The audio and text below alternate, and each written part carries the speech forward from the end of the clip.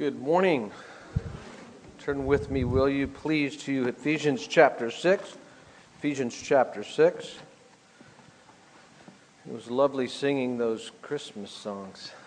I can remember the first Christmas that I experienced after I had come to know the Lord Jesus Christ.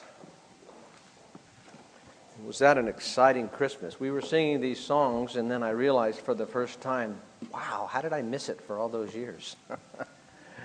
You know, the story of the birth of Christ, God come down from heaven to earth to die on a cross for us, that He might have eternal life, be forgiven from all our sins, and have peace with God.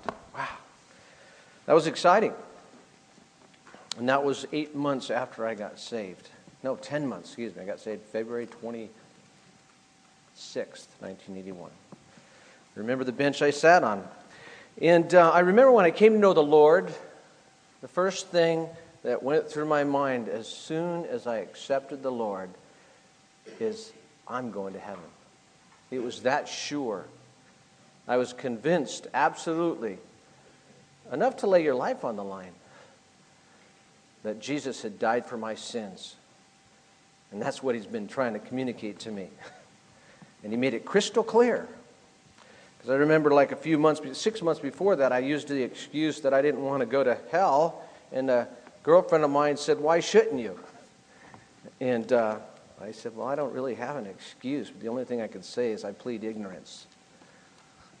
I plead ignorance. I never went to church when I was little. Wasn't raised going to church. I don't know what God expects of me. You know, of course, I knew I was a sinner. But 6 months later, He led somebody to share the gospel with me. And he showed me that throughout my life, He had given me little pieces of the puzzle. And that day, He put it together. Jesus died on the cross for me. He wanted to give me eternal life as a free gift. And all I needed to do was accept it, to receive it. That's all. And if you're here this morning and you don't know the Lord Jesus Christ, that's all you need to do, is understand that God loves you so much that He came down from heaven. The Lord Jesus Christ, Creator, God, came down, took on flesh, because the penalty for your sin and my sin was death, eternal death. And He suffered that on the cross, not for His own sins, because He was without sin. He was holy and righteous. But He took on our sins in His body on the cross, that we might be brought to God, forgiven in a just way. And there's nothing we can or we need to add to it. It's a free gift that He offers us. And to those that seek after God, that want to know God, it's just as simple as, thank you, Lord, I want that. And then it says in the Scripture, He gives you a new heart with new desires. And pretty soon your life starts changing even before your very eyes. Almost as if it was out of your control, but it's not without your will. It's just that He provides the power that you never had before. It's a total change. And so, when I came to know the Lord, the first thought in my mind was, I get to go to heaven. I get to go to heaven. I have eternal life. No reason for me to stick around. What's stopping me right now from going to heaven? I'll never forget that. Nothing was important anymore. I was pursuing a career in mechanical engineering. My uncle worked for Hughes Spacecraft Division. He was a senior engineer. He says, you get your degree, I'll get you a job. So in the world's eyes, that was something. It wasn't important anymore. Why? Because I'm going to heaven. What's that compared to heaven, right? But Rick Bellis led me to the Lord. He brought me down to earth. He says, well, what would happen if that happened to me when I came to know the Lord? Where would you be? And you know, I'm not the smartest pencil, the sharpest pencil in the box, but I figured that one out real quick. I wouldn't have heard about the Lord, at least not from Him, right? And that's when it dawned on me. If you're a Christian and you know the Lord Jesus Christ and you've had that personal experience with Him that I had, that the Scripture talks about, that every true Christian has, and if you're not a true Christian, you really don't know what I'm talking about. I don't want to offend you, but it's a personal experience with God through the Lord Jesus Christ that can only happen His way. If you've had that experience, there's only one reason and one reason alone He left you here on earth. And I can say that because everything else falls into that. And I'll explain that. The reason he left you here on earth, he left me here on earth, is because he doesn't just love you. He loves your brother, your sister, your mother, your father, your uncle, your cousins. And I know they get into second cousins 3 times removed, divided by 2 or something. I don't know, you know. He loves everyone. Your neighbors, your workmates, the people you meet on the street that you don't even say hi to. You know, the people you're standing at a bus stop with, if you do take the bus every once in a while, that you don't talk to. He loves them too. If he loved them enough to come down from heaven to die on a cross for them, don't you think it's worth it to tell them if you're standing next to him? You know? That's why he left us here. Now, people will say, well, he also has a goal of making you conform to the image of Christ. In other words, Christ is the perfect person. He exhibits, demonstrates, shows perfect love. And he calls us to that. Not only that, but he gives us the power to reach for that. He's the most compassionate one you'll ever meet. He's the most righteous and just one you'll ever meet. You'll never meet anyone like him once you meet him. He stands alone as not only God, Creator, Almighty God, all-knowing God, but the perfect person. His reaction to everything we read in Scriptures is a perfect reaction. And if you study the Scriptures with humility, you'll see it. It's clear. And you'll say, man, I wish I was like that. I want to be like that. And if you don't know him, you'll say, man, I wish I knew someone like that. You see, him making us, if you know him, you have a personal relationship with him. It says he gives us the Spirit of God to abide in our hearts. And that changes it's a different heart. You're being conformed to the image of Christ. But that's not the end of all things. There's a purpose for that. Just like he revealed himself to you, if you know Christ, he wants to reveal himself to others. And he does that through your life as they see Christ in you. He does that by them hearing the Word as you study the Word and understand through the guidance of the Holy Spirit what the Word means, and you share it and they say, wow, I never thought about it like that before. Because people that don't know the Lord, that haven't met the Lord Jesus Christ, they're all over the world telling people what God says, but they're not right because they don't know God. But if Jesus Christ, through his Spirit, abides in your heart and conforms your life to his life, then your words, being the Word of God that you share, is going to be backed up with a life that demonstrates Christ. So he left us here because there are others that need to hear about Christ. He left us here to reach others. And I'll be the first to confess, and I'd wager to say it's more than a lot of people in this room. I've wasted a lot of time. I've neglected a lot of opportunities. And whenever the Lord gives me a new opportunity, and he does a work in my heart that I'm in a position where I can't do anything but share the gospel, or I'd be ashamed of myself, and I do not fail that 1 in 1,000 times or whatever, I'm reminded when God says, that's what I want you doing all the time. I got a chance to share the gospel in a group of 150 to 200 people, directors of EMSs all over the state of California, captains of fire departments, police departments, stripes all over their shoulders and shirts and everything, you know. And we received an award. We got to go up there, Andy Goodwin and myself and Tracy. You remember she was here one day. And I'll tell you what I said. I said, you know, it's interesting because I don't think of what I'm going to say before I say something oftentimes. And some of you know me well, you know that. But it's interesting because I say something good that I know is God saying it, not me. My wife knows how many times I've put my foot in my mouth. But I just, think, well, we all prayed, and we prayed at the prayer meeting. You that go to the prayer meeting, you prayed that I'd have an opportunity to share the gospel. Yeah, I don't know if I'm going to be able to speak or not. But they opened the door. They said, we're going to give everybody about 30 seconds to say something. Okay, I'll take 30 seconds. Right? Because I remember why the Lord left me here. And I thought, well, what am I going to say? You can't think of everything you're going to say, because if you start thinking like that, you'll take up 2 hours and they'll kick you out of there.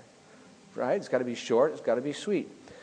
So it can't be of me. It's got to be of God. And so I go up there and I said, well, I want to at least express that I'm grateful to be in the presence of these people. Right? So I went up there and I said, I want to tell you first off, it's an honor to be in the room filled with people that have dedicated their lives to the service of others. And they've already given the narration of what happened at that rescue. And I said, but I think we would be remiss if we didn't recognize that God planned this rescue. He choreographed this rescue using people that the only thing we did was get involved. I mean, he put together a team of people that we couldn't have put together. And everything turned out right. I said, so we just got involved. But God got involved because he cares. God got involved because he came down from heaven to die on a cross so that we might be saved and receive eternal life. That's how he got involved. I said, I'm grateful to stand up here with a few individuals that also got involved. So thank you very much. So I think I made it in 30 seconds. So my wife said it wasn't audible, but there was almost a gasp in the room, like, Because I talked to her after. She goes, because afterwards there was this lady that was all excited, and she was talking to, I think, Andy. And she goes, I want to tell you something because I know you can relate, And the first thing she says, I can't believe you had the boldness to share the gospel up there. Yeah, I'm going, oh, wow, And then she shared how she was a Christian, and she was adopted. She never knew her real parents until her 40th birthday after she came to know the Lord. And the Lord brought them together on her 40th birthday. No, it wasn't her 40th birthday. It was her birthday, her 40th birthday that she celebrated when she got adopted. But she got reunited with her real parents. And she was excited about it. She was all bubbly and everything. So I thought, what's just encouraging? And then when I went back to the table, my wife gave me 2 cards, and business cards, one for Andy and one for me, because Andy was there too. And he got to testify for the Lord as well. So we were there together, and we got to experience this blessing. And then these 2 business cards, and Santa said, it was some director or something. He wanted me to tell you, he had to go, but he wanted me to tell you that he was so encouraged that you were able to share the gospel with so many people that don't know the Lord. And these are his colleagues, right? And at the end, I talked to the guy that got the EMS of the Year award. And he reminded me of, like, Tommy Love, that he would be a friend of Tommy Love's. And he looked familiar. Sometimes there's the familiar faces, right? And I went to him, I said, you look so familiar. I said, he said, he's from Chico. I said, well, I don't think I know you. You must just have a familiar face. But I want to congratulate you. Because he was a humble guy. He goes, I want to tell you something, too. I said, well, what? He says, I am so glad that you talked about the Lord up there. He goes, I had it planned out. Everything I was going to say I had it planned out. But then I chickened out because I was nervous. I said, your life's a testimony. And the way they described his life, it is. I thought, man, that's the way a Christian should live. Turns out he is. So, there was more than one purpose there. I thought going there, my purpose, and I thought, my vision is so small and narrow-minded sometimes. I'm looking for this Indian family and this guy that I haven't talked to yet, the father, right? Well, he wasn't there. The mother was there and the 2 kids were there, but the father wasn't there. And I'm thinking, that's the whole reason why I'm here. Because I want to share the gospel with this one guy and maybe his wife and kids, right? God said, no. I want you to tell everybody here.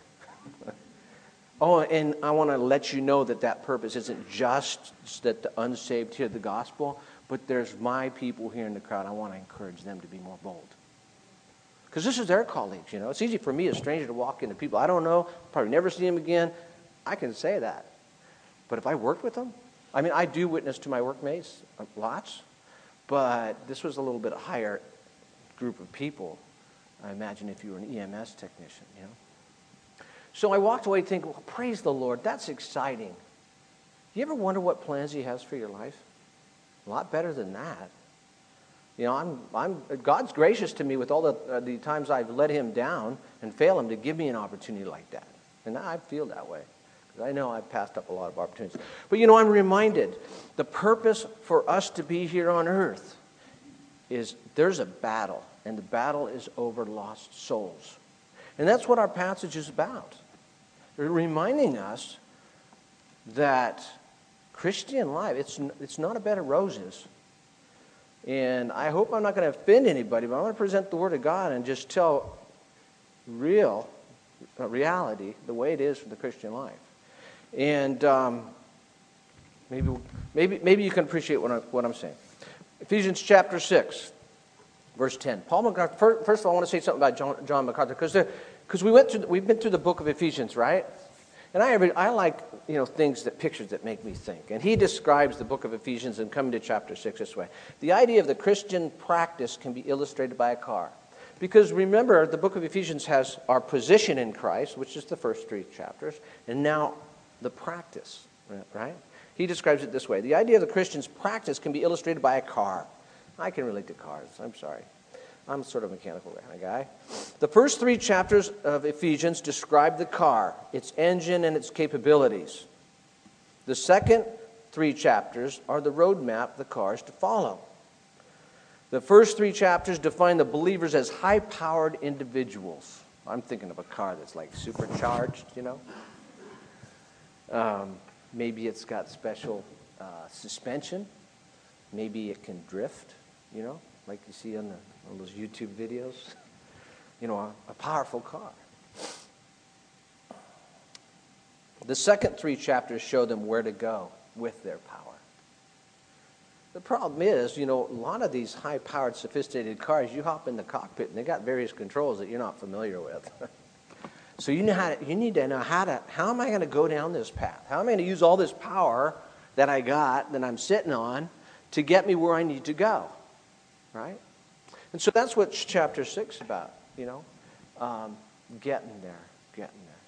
God hasn't given us all the power and all the position that he's talking about in the first 3 chapters, and expecting us to go through life the next 3 chapters without telling us how to do it and what are some of the dangers.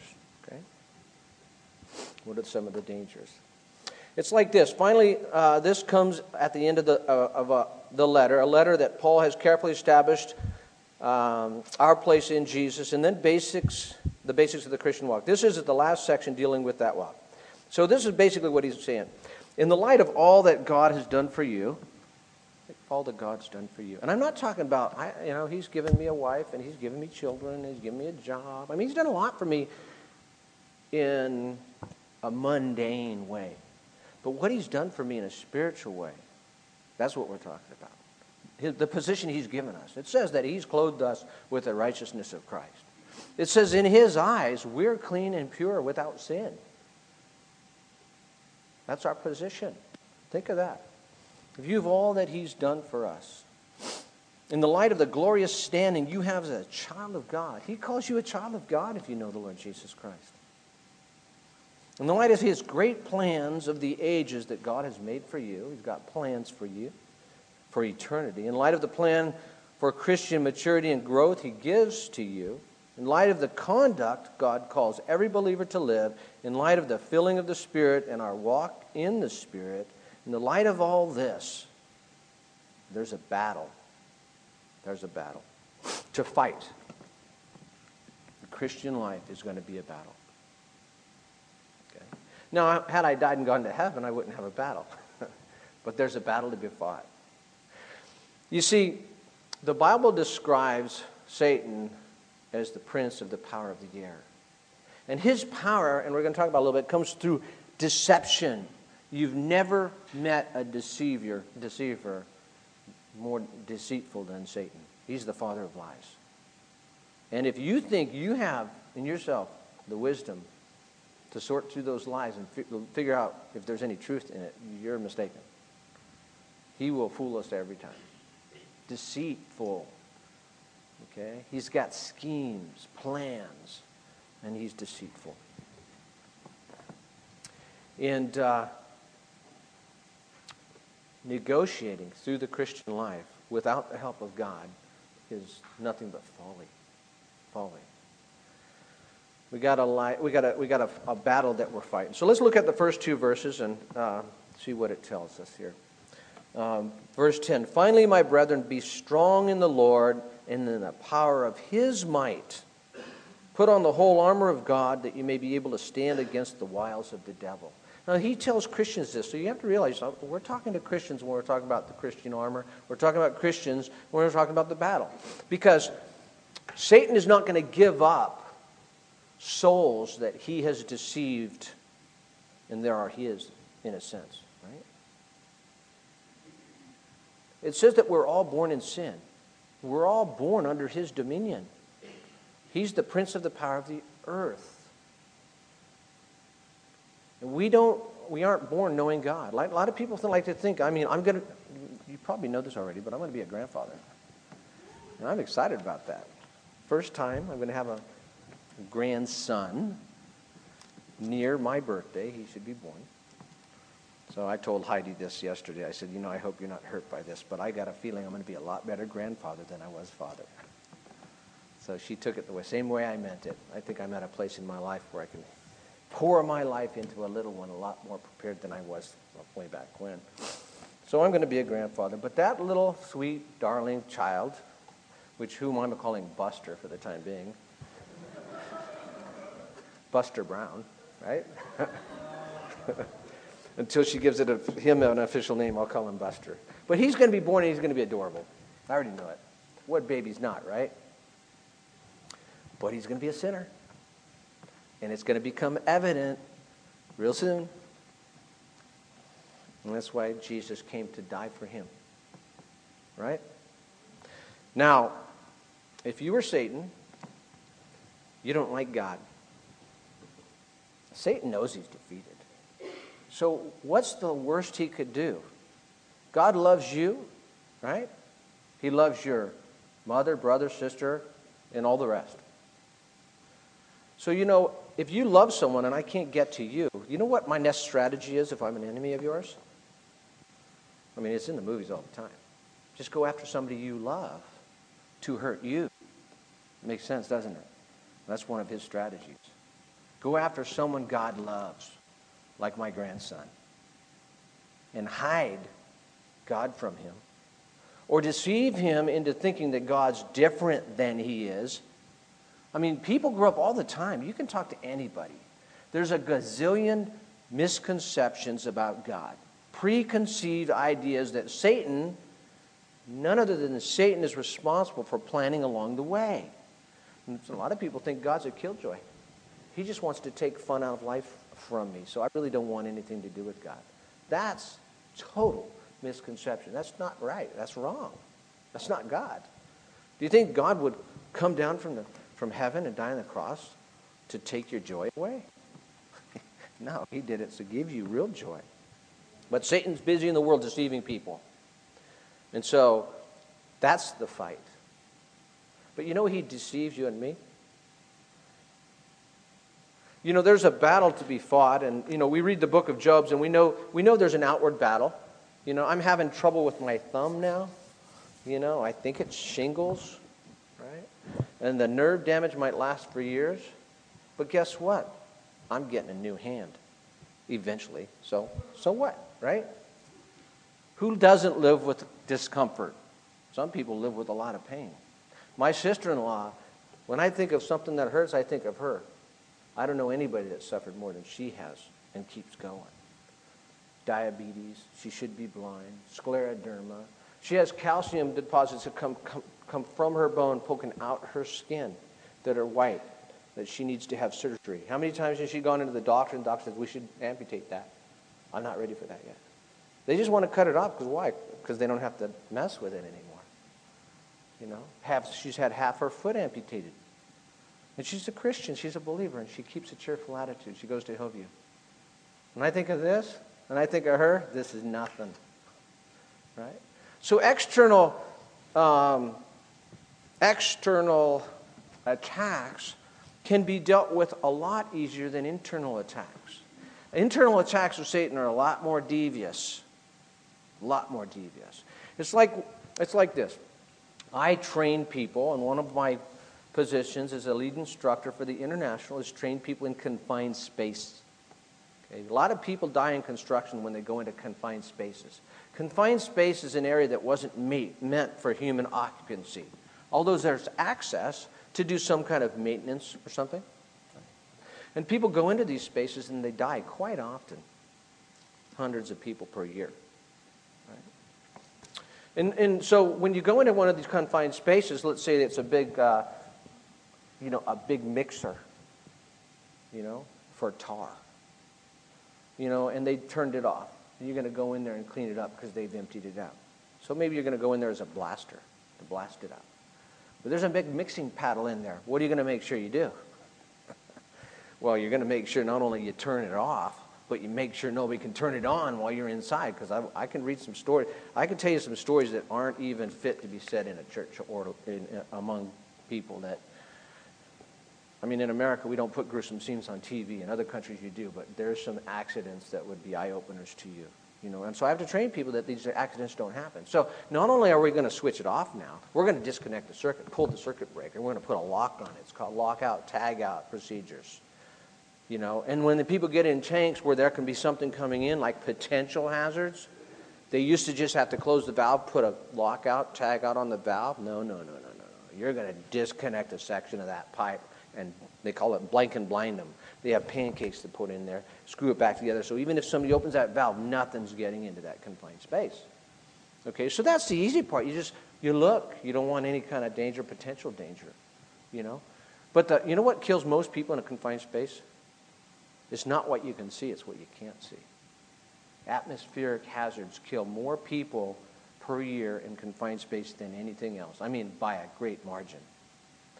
And 2/3 of those people that die in confined spaces are would-be rescuers. I've read stories of 4 firefighters going into a confined space to save an individual. Every one of them, one after another, died, until somebody says, hey, I don't think we should go in there anymore. You think? Confined space, atmospheric hazards, things you can't see.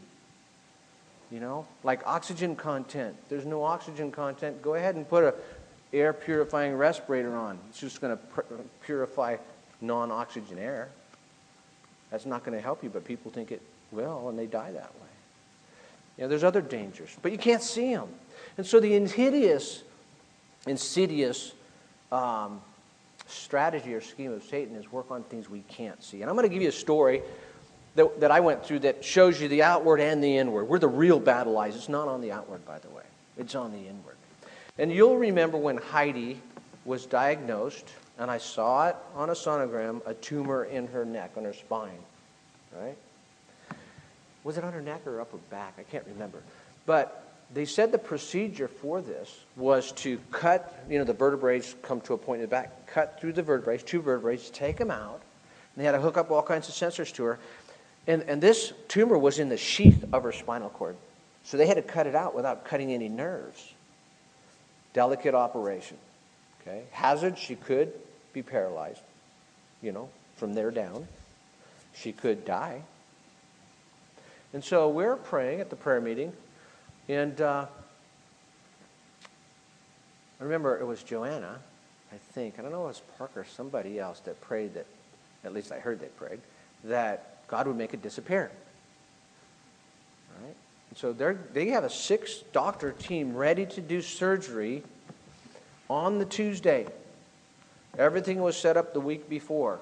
Anesthetist, this person, that person. We were in there on a Thursday to do the pre-op, whatever they call it. To get what you can do, what you can't do, and get ready for the surgery. And he showed it to us on the thing. It's okay. We're trusting the Lord, right? Anyway, the doctor calls me.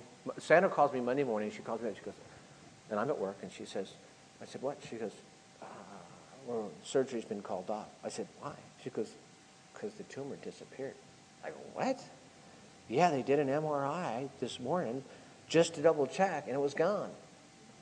I go, really? Wow. There's the hand of God right there. And so the anesthetist called me up that afternoon, and she says, listen, I just want to call you up and let you know these things, important things you got to not do before the surgery tomorrow morning. This was Monday afternoon for Tuesday morning surgery.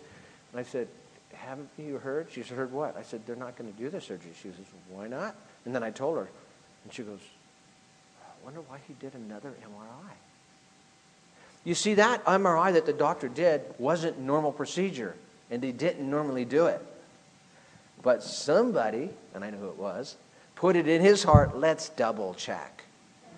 They could have cut her open, pulled out those vertebrae, and they'd have to, just cut loose the muscles around it, and then say, oh, it's not here. And then say, well, maybe it's a little up higher. Let's look. No. God had them, in answer to prayer, take another MRI, and it was gone. Okay? So that's the outward, right? The outward is, what could happen? Paralyzed, die. Right? Where's the battle? The battle's in the hearts. My heart, Sandra's heart, Heidi's heart. And I'll tell you what went through my mind. Serious questions that are presented to you that are like a test. And the question is this. Take the worst case scenario, that she dies. Well, if she knows the Lord and she dies, that's really the best case scenario. Taking the emotions out of it. That's reality, right? So I need to talk to her. Right? The next thing is, wait a minute, what if she's paralyzed from the neck down or the back down? There's ramifications that are very real. So I think the Lord was asking me, are you okay with that, Eric? Are you okay with that? If I allow that to happen, are you okay with that? You see, that's where Satan goes to work. His deceitfulness. And really, I just looked at it, I think, well, that means what would I do? I would dedicate the rest of my life to making sure that she's happy as she can be. Am I willing to do that? The question was really, are you willing to die to yourself? Are you willing to die to any desires you might have for old age? Are you willing to restrict times where you would be on vacation? Are you willing to be, as it were, tied down to that for the rest of your life? And not only that, but are you willing to do that and be happy and joy-filled? That was a serious question. And I thought about it. I said, yeah. I started thinking that way. Almost thinking, well, maybe I need to prepare myself. Because, you read about people that have come to know the Lord through tragedies, or you read about Christians that have gone through difficulties and tragedies, and that's become a whole ministry for them. I think of Joni, I think it's Joni Eareckson Tada, or vice versa. Yeah, the Lord has been glorified so much through her life, in her positive response, in her not listening to the deceitfulness of Satan, like God doesn't care about you, and look what he did to you, and all those other lies he spreads. Trusting the Word of God. God loves me. He's got a plan for my life, even still. He's glorified himself more through that accident than I believe than he would have without it. It's all about how we respond, whether we believe God's Word or whether we believe the lies. And that's where the battle is. That's where the battle is. And that's what we're going to learn about next week. I'm not going to take you in overtime this week, but that's why we need that armor. And the first one, we have to know the Word of God, the shield of faith. Faith in what? Faith in the Word of God. And so that was a test for me. Yeah, I started thinking, I would take joy in that. The real question is, are you willing to give up everything? Give up everything that you've ever wanted, everything you've ever clinged to. It's interesting things that people cling to. Some people cling to possessions. Some people cling to people. Some people cling to position. And they're unwilling to let go. And let that be a caution to the Christian. Is there something in your life you're unwilling to deal with and unwilling to let go of? I can remember, I'll tell you a secret. I don't know if Howard and Don's going to appreciate this, but I'll tell you a secret. Since I've become an elder, I think it's 5 or 7 years, 3 times I've submitted a letter of resignation. 3 times. 3 times I listened to the Lord speak to these 2 men. Because I'm submissive to them. That's biblical. I know how my feelings feel. I know what I think I see and what I think I perceive. But in the end, I don't trust myself. And so they said, no, we don't feel the Lord's leading that way. You stay where you're at. I said, okay. 3 times later, I said, okay, brothers. I've asked 3 times. I'm not going to ask again. The next time, you're going to have to tell me. But I'll listen. But it's on you guys now, If I was a person to cling to that position at any cost, That's not where God wants me. And he'd probably wrench it from my hands. You know? Clinging to things is not healthy for a Christian because God's going to find out what those things are. You know, and I visited a Christian some time back, and that Christian said, "What is going on? I want to know." You know, people are leaving the church, you know, and I'm thinking, yeah, I'll tell you what's going on. There's a war that's going on. Don't you know that? And war produces casualties. The question is, are you going to be a casualty? You know, Gene Gibson once said, I'm sure other people said it. I don't know if it's his idea. It's certainly not mine. But it's true. When people confront a problem in their life, there's 3 ways to respond. You either don't like it, don't want to deal with it, and you turn around and run. That's one way of dealing with it. Or, you don't like it, you don't want to run, I'll just steer around it. Pretend it's not there. Sort of ignore it. And then there's the person that says, you know what? God took me down this path. He's showing this to me. This is an issue. And if I want to grow, and I want to be more used of Him, and I want to experience the victorious Christian life, I'm going to have to pray that He helps me get through this problem in a God-glorifying way. Those are the 3 ways. And I can think back of my Christian life, and for the reasons I've seen casualties, it's scary. I need to review those so that I don't fall victim, because any one of us can. And that's the importance of the armor. The armor. It says, be strong in the Lord, not in yourself, not in your own understanding, not in your own wisdom. You know? Do you know why I trust these 2 men? I could say I don't trust them. It doesn't matter. God says go to them. And I love that illustration that Don had about Benji. You know? I'm that Benji. I want to be like Benji. I see past them, I see God behind them. That's biblical. And I may not be able to trust these 2, but I trust them more than anybody else in my life. I'll tell you that right now. And that's the truth. But it doesn't matter if I do or not, because God's behind them. Because the Word of God says that.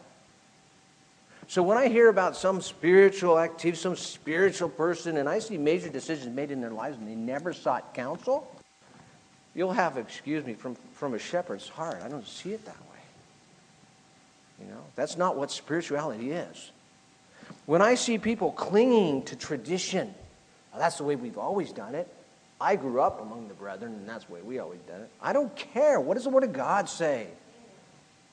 You know, if you don't subject your opinions, your, quote, convictions to the Word of God, you're placing yourself at the mercy of the master deceiver. And you could possibly be used to tear apart the Word of God in your own life, in the life of your family, in the life of this church. I got 2 faithful men that if I start going down that path, they're going to let me know about it. And if you see me turning around and running, you'll know which choice I made. All right? But I'd be running away. It's interesting, you know. I'd be running away from my wife because she's not a runner. I'd be running in front of my kids. I'd be ashamed to be that example before you. You know, there is a song out there, you know, and you know, every once in a while I listen to secular songs. I'm in the car, I turn on the radio. But you know what? It's interesting. A Christian can listen to secular song. And I'm not talking about that rap garbage stuff. I don't even think that's music, you know. There should be a law against playing that stuff. There's so much foul language. You pull up to a stop sign, you know. Their screws are falling out of their car. They're blasting it through their brain. You know, but I listened to this song, and I'm not a singer, so I can't sing it. But it was, I Will Go Down with This Ship. It's a girl singing it. There'll be no surrender. That's the way I want my life to be. And you know where the battle is strongest? Against myself. Not against you, not against the world, not against Satan. That's all external. Go ahead and kill me. I don't care. Take away my, I don't care. The Lord will provide for me, and the Lord will make me strong enough to work with the other hand. But in here, where my heart is, that's where the real battle is. And if I give up, if I turn around and run in here, there's no one that can help me but God. I'll be like Jonah. He'll be calling me, you go back there. You know? So that's where the real battle is. Not relying on your own strength, relying in the Lord. That means relying in His Word. Be an example. You want to be an example to everyone around you? Follow God's Word. Through thick and thin, no matter what. I don't care if I died doing it. I want to obey God's Word. You know? And His strength and His might. That's where strength and might is found. Now, you might be in a difficult situation. You might say, well, you don't understand my situation. I got a husband that's like this. Or I got a wife that's like this. Or my kids are like that. You know what? You're right. I don't understand your situation. But I know someone that does. And He doesn't have any other instructions for you than He has for me. And that's look to Him for strength. Be strong. And if you don't have that strength, you really need to ask yourself, do you know Him? Do you know the Lord Jesus Christ? I don't see how people go through the difficulties they go through and not know Him and not have His strength. I definitely don't understand that. But I don't have to. I'm not one of them. I have the Lord. And if you know Him, you have Him. So walk in the strength of His might. Follow Him. He's given you armor, and we're going to talk about that next week. You got to put it on. You got to use it. You got to understand the strategy of the evil one. And the battle is in here. For you, it's in here. Whether it's difficulty sharing Christ with others, whether it's a heart of forgiveness towards your spouse or your children, whether it's a heart of forgiveness towards your parents if you're a child. You know, there's people that have lost loved ones here, facing doubt and discouragement. Does God really love me? Why didn't He take me? You know, that's the battle. That's the battle. And Satan would love for you to believe, yeah, God doesn't care. Yeah, nobody understands your difficulties. That's a lie. His best weapon is deceit. Don't succumb to it. Okay, we're going to talk more about that next week. Let's pray. Lord, we do thank You so much for Your word, how it encourages us and strengthens us. It's great to be reminded of Your love for us, Lord. We understand that we're but sheep. And we think of how the illustration You use in calling us sheep, simple creatures, creatures that don't have any natural defenses, creatures that don't know the wiles of the enemy, like sheep don't know the instinctive hunting qualities of wolves, Lord. We don't know that, but You are the shepherd, the chief shepherd. We know under You we have protection. Lord, so we pray that You'd help us to take this seriously, and perhaps during this next week, think of ways in which we need to stop believing wrong ideas, stop believing the evil one, that we might put ourselves before Your word and trust Your word and show it by obedience to Your word no matter what, Lord.